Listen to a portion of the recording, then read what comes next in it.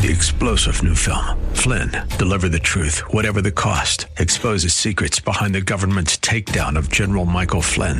Flynn knew what the intel world had been up to. He ordered the first audit of the use of contractors. This set off alarm bells. He told the truth. He was the most dangerous person for Donald Trump to hire. They had to get rid of Flynn. Flynn, Deliver the Truth, Whatever the Cost. Available now. Watch it today. Go to salemnow.com. salemnow.com.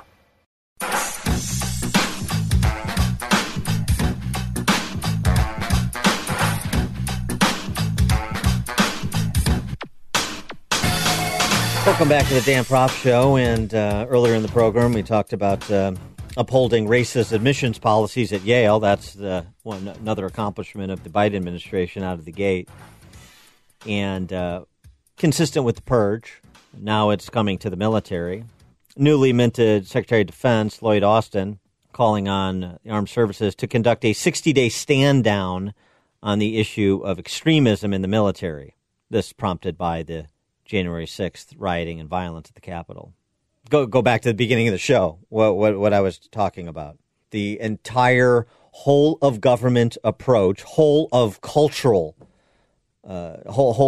approach by the left to turn everyone who was supportive of Trump into an accessory before, during, or after the fact, so as to provide the basis for their sequestration, or worse, punishment, generally.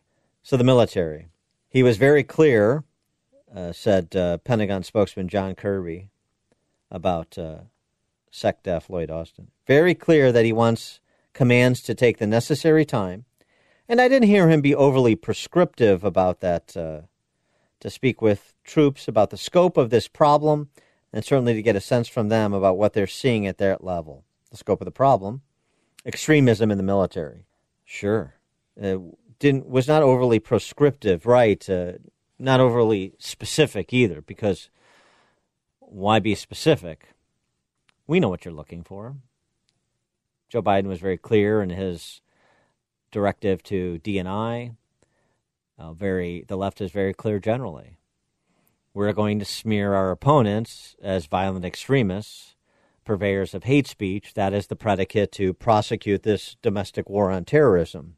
The stand down, just so, not using military jargon to some's misunderstanding, is usually implemented to sort of carve out more time for training, discussion, other events where units focus on the issue at hand.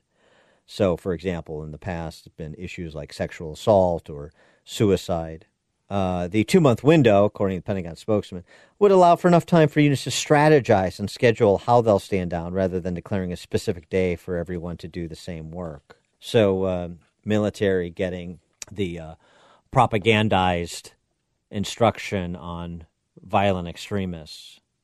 I can only imagine that Ibram Kendi and Robin DiAngelo and the full Ta-Nehisi Coates, the full complement of race hustlers, identitarian thugs, will be invited to facilitate this discussion about identifying and rooting out, quote-unquote, extremism in the military's ranks. And obviously this is no defense to anybody who has a poisonous ideology.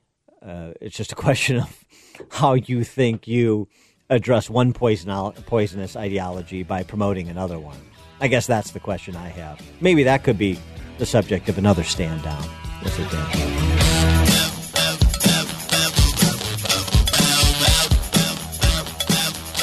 This is the Dan Proft Show.